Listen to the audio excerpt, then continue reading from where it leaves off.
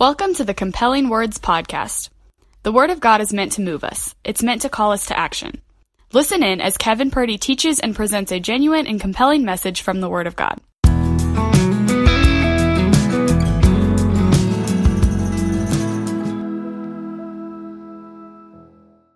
Okay, I'm going to ask you a question, but listen very, very carefully, because you might think that I'm asking you a different question. Here it is.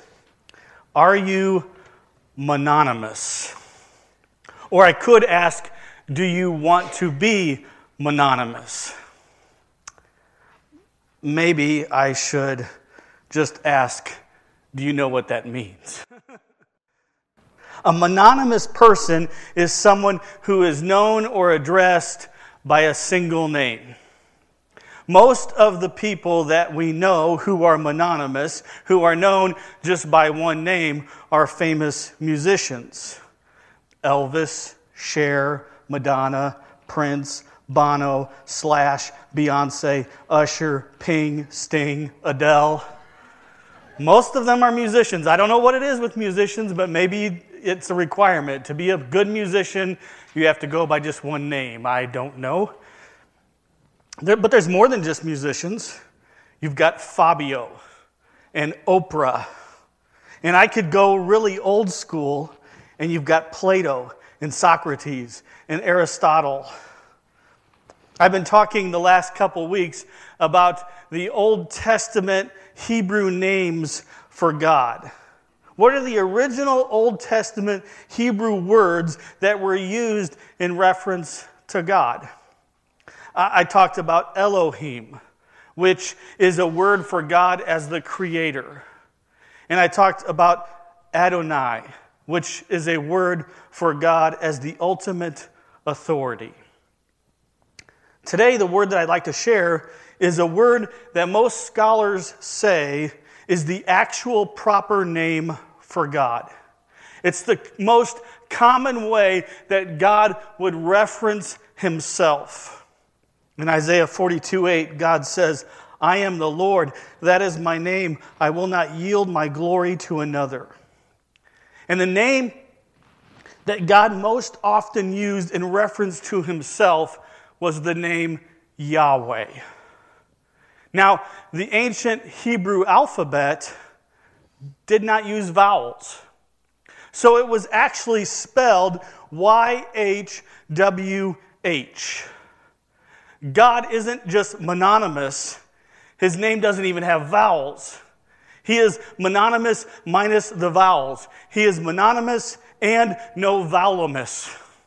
I made that word up, by the way, in case you didn't know.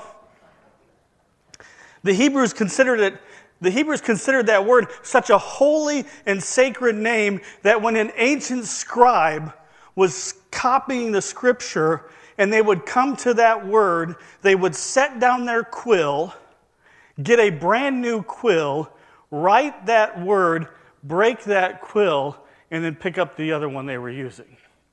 That way, no other word came from that quill.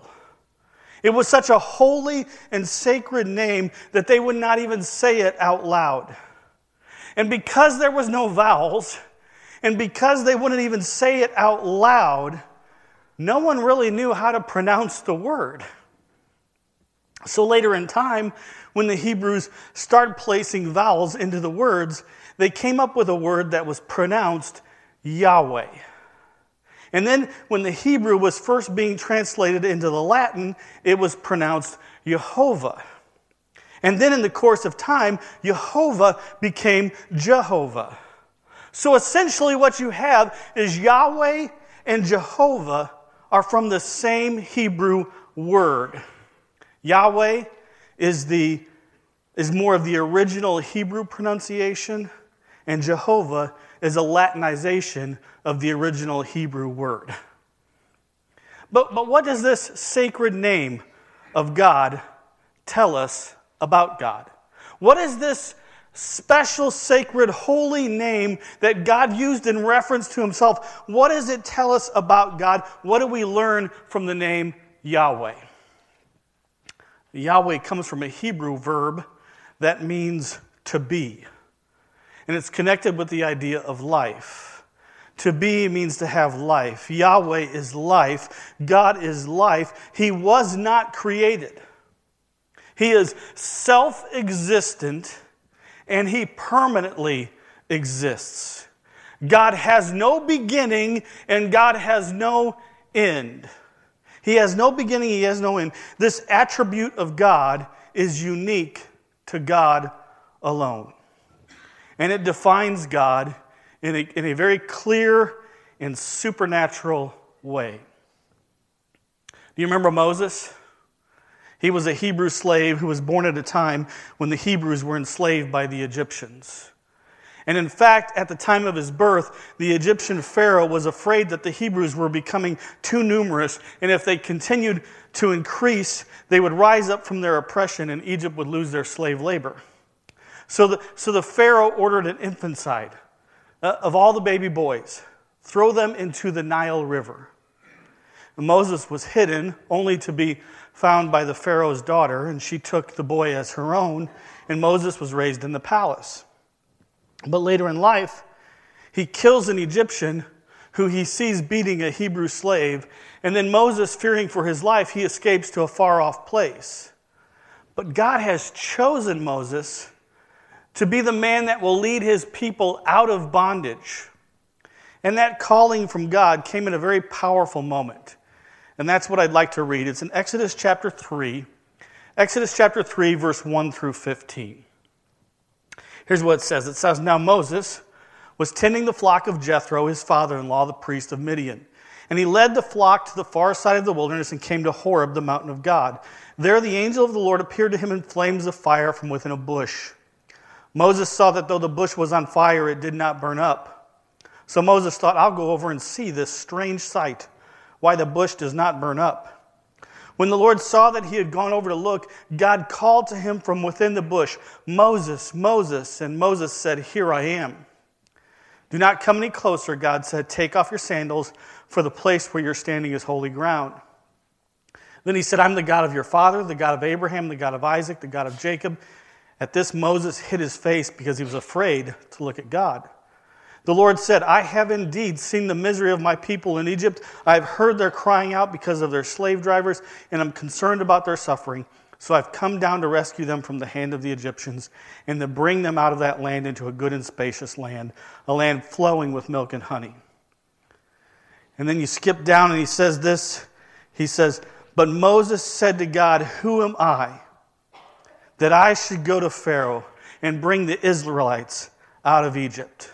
And God said, I will be with you, and this will be the sign to you that it is I who have sent you. When you've brought the people out of Egypt, you'll worship God on this mountain. And Moses said to God, Suppose I go to the Israelites and say to them, The God of your fathers has sent me, and they ask me, What is his name? What shall I say to them? And God said to Moses, I am who I am. This is what you're to say to the Israelites. I am has sent me to you. God also said to Moses, Say to the Israelites, The Lord, the God of your fathers, the God of Abraham, the God of Isaac, and the God of Jacob has sent me to you. In this miracle moment, this strange thing is happening. God is speaking out to Moses from this bush that is burning, but it's not being consumed. And God tells Moses to tell his people that I am who I am. Tell them the Lord, Yahweh, has sent me to you. God's telling Moses, I am the God of your ancestors. I am the God that you've heard about all of your life. I'm the God of Abraham. I'm the God of Isaac, the God of Jacob. And I was with them in their life, and now I am with you in yours. I'm with you now, and I am going to be with you with what is yet to come. You see, God's name is not a noun. It's a verb. Because God is always active, always at work. I am the Lord. I've been with you in the past. I'm here with you now in this present moment, and I will be with you in the future. The name Yahweh, that name Yahweh gives us a promise that God is not just a God of the past, God wasn't just the God who did these awesome, incredible, amazing things in the past. God is not just God of the past. God is not just the God of what is right here and right now. God is also the God of what is to come. God has no beginning, and God has no end. And therefore, God is God over all of it. The past, the present, and the future.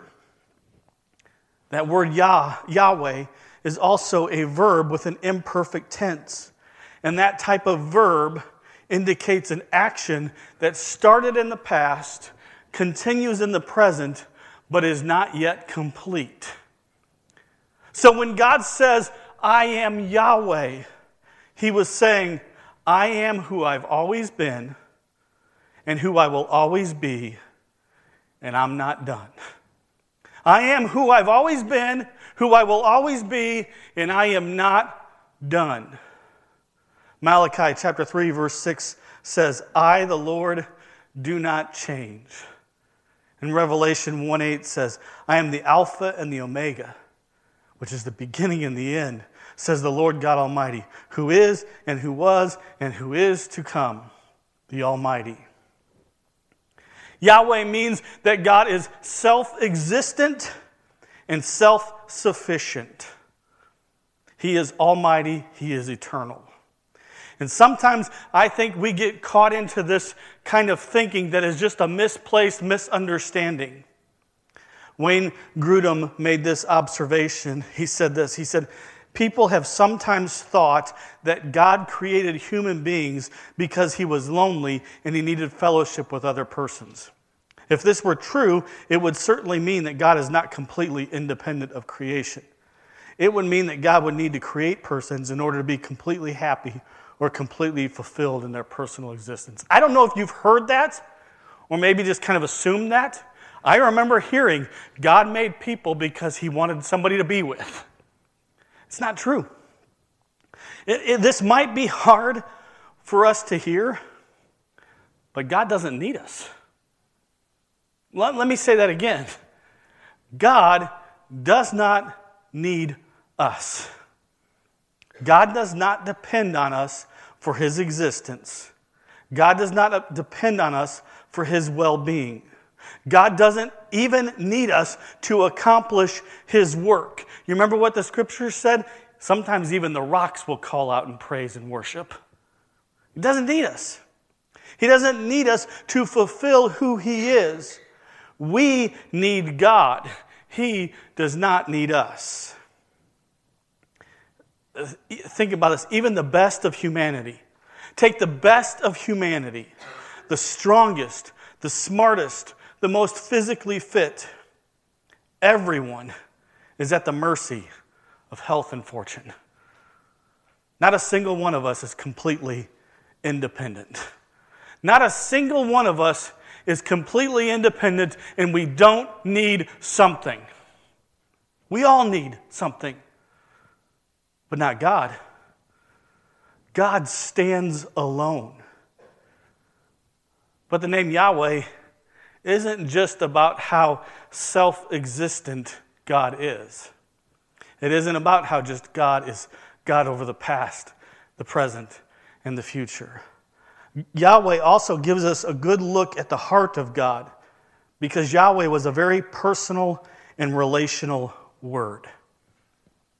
When God says, I am who I am, when God used the word Yahweh, God was emphasizing his presence. He used that name, Yahweh, consistently whenever he was revealing himself to his people. And that name, Yahweh, tells us that God wants us to know him personally. God does not need us, but he absolutely wants us. He does not need us, but he wants us. Think about that burning bush moment with Moses. The Israelites had been in Egypt for 400 years. They didn't have the Bible. They didn't have the law. They were slaves called Hebrews, which quite possibly at that time was a racial slur. a derogatory label. They were displaced, they were mistreated, they were disparaged. And all through that time, God was silent. But there was this promise. There was this promise that God, that had been shared through all the years. A promise that God was going to be with them. And the promise of a great future. And when God spoke to them, or spoke to Moses through that burning bush, he was saying, "Here I am, and now is the time. Here I am, and now is the time. I am who I have always been, and who I will always be, and I'm not done yet." When God said, "I'm Yahweh," it was a reassurance that he was there, and he was at work. It may have seemed like God was silent, but he was there. He was at work. God is Yahweh. God is always with us. He may seem silent at times, but he's still there. He's at work even when we cannot see him. We can trust in who he is. He is a promise keeper. Have you ever wondered? Have you ever had that moment? Have you ever wondered, where is God and what is he doing? Where is God and what is he doing? Right now, there's a lot of chaos in this world. There's a lot of things that seem to be spinning out of control. There's a lot of hurt. There's a lot of suffering. There's a lot of injustice in this world right now. And so maybe right now is that moment. Maybe right now is that moment where you're asking, where are you, God? What are you doing? I imagine that a man named Joseph asked that same question. The Bible tells us his story. He was unjustly mistreated, sold as a slave, and then he was falsely accused of raping a woman and imprisoned without any type of trial. And he's sitting in prison as an innocent man, and he's probably thinking, where is God? And what is he doing? In that moment for Joseph, things felt dark and God felt distant. Things felt dark and God felt distant. But we know the story. In prison, Joseph met two officials from the king's palace.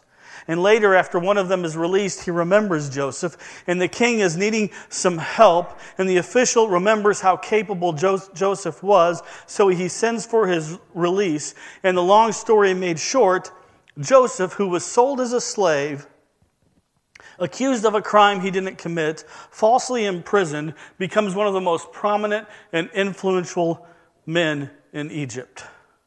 And because of his position, he is able to save his family from starvation and continue the line that leads to Christ. Sometimes we don't see what God is doing. Sometimes we don't see what God is doing. He is with us, though.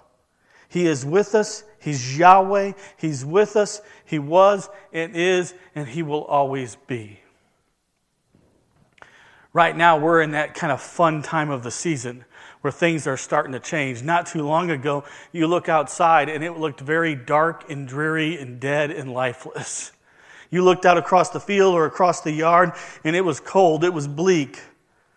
But now things are starting to change. The winter's going to break, the frozen ground is thawing out, and we will see that under the surface something was happening. Nutrients were enriching the soil, roots were growing deeper, seeds were germinating. We're going to see flowers bloom, life will move once again, green blades of grass will start to pop up, and then we'll start complaining about how often we have to mow. You know, at certain times, in certain seasons, it looks cold and bleak. At certain times in certain seasons, it looks dead and lifeless. We might wonder, where is God and what is He doing? Proverbs chapter 3, verse 5 and 6 says, "Trust in the Lord with all your heart and lean not on your own understanding. In all your ways submit to Him, and He will make your paths straight." I've shared this quote before. I really like this. This comes from A.W. Tozer. And he said it like this. He said, "While it looks like things are out of control, behind the scenes there's a God who has not surrendered His authority." Yahweh was God's revelation of who He is. I am who I am. But that revelation did not stop just with God's name. God with us is evident in something that is even more amazing than just the name of God. God's ultimate revelation of who He is Jesus. That's the revelation of God. Jesus was God in the flesh, God with us. In John's Gospel, there's numerous quotes from Jesus. Quotes where Jesus specifically and intentionally uses the phrase, "I am." In John chapter 8, it's probably the most blatant. John chapter 8, the Jews are questioning Jesus and what He's teaching. They're getting shaken up by what Jesus is teaching, and they challenge Him on that, and they ask Him if He thinks He's greater than Abraham. And listen to what Jesus said. In John 8:58, Jesus answered, "I tell you the truth, before Abraham was even born, I am." Jesus also said, "I'm the bread of life. I'm the living water. I am the way, the truth, and the life." You see, this was not a coincidence. Jesus used that phrase to identify Himself as God. Look again at John 8:58. When Jesus said, "Before Abraham was even born, I am," look at the next verse. Look at verse 59.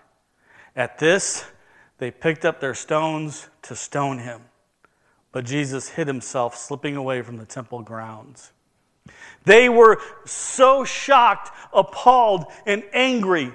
They're ready to stone Him to death. How could He dare say that? You see, He specifically used that word about being "I am."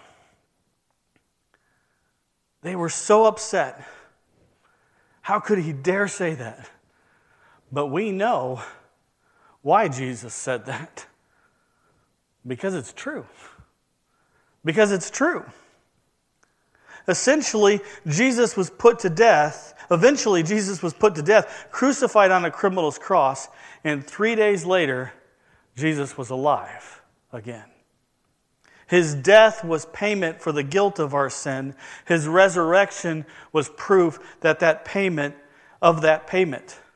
evidence that Jesus is Lord. In John 14:9, Jesus said, "Anyone who has seen me has seen the Father." In John 10:30, Jesus said, "I and the Father are one." The Bible explicitly refers to Jesus as God. Do you want to know Yahweh? Do you want to know Yahweh? Do you want to know the God who was and is to come? The God who does not need us, but the God who wants us. The God who is self-evident, self-sufficient, eternal, and ever-present. The God who does not change. The God who is beyond our understanding. The God who has promised to be with us. The God who gave Himself up for us and became the sacrifice for us because He loves us. Do you want to know that God? Do you want to know Yahweh? Then get to know Jesus.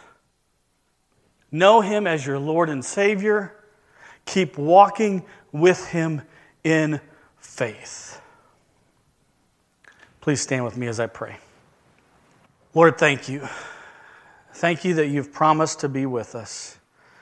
You are the God who was and is to come, the only one who's worthy of our praise and our worship.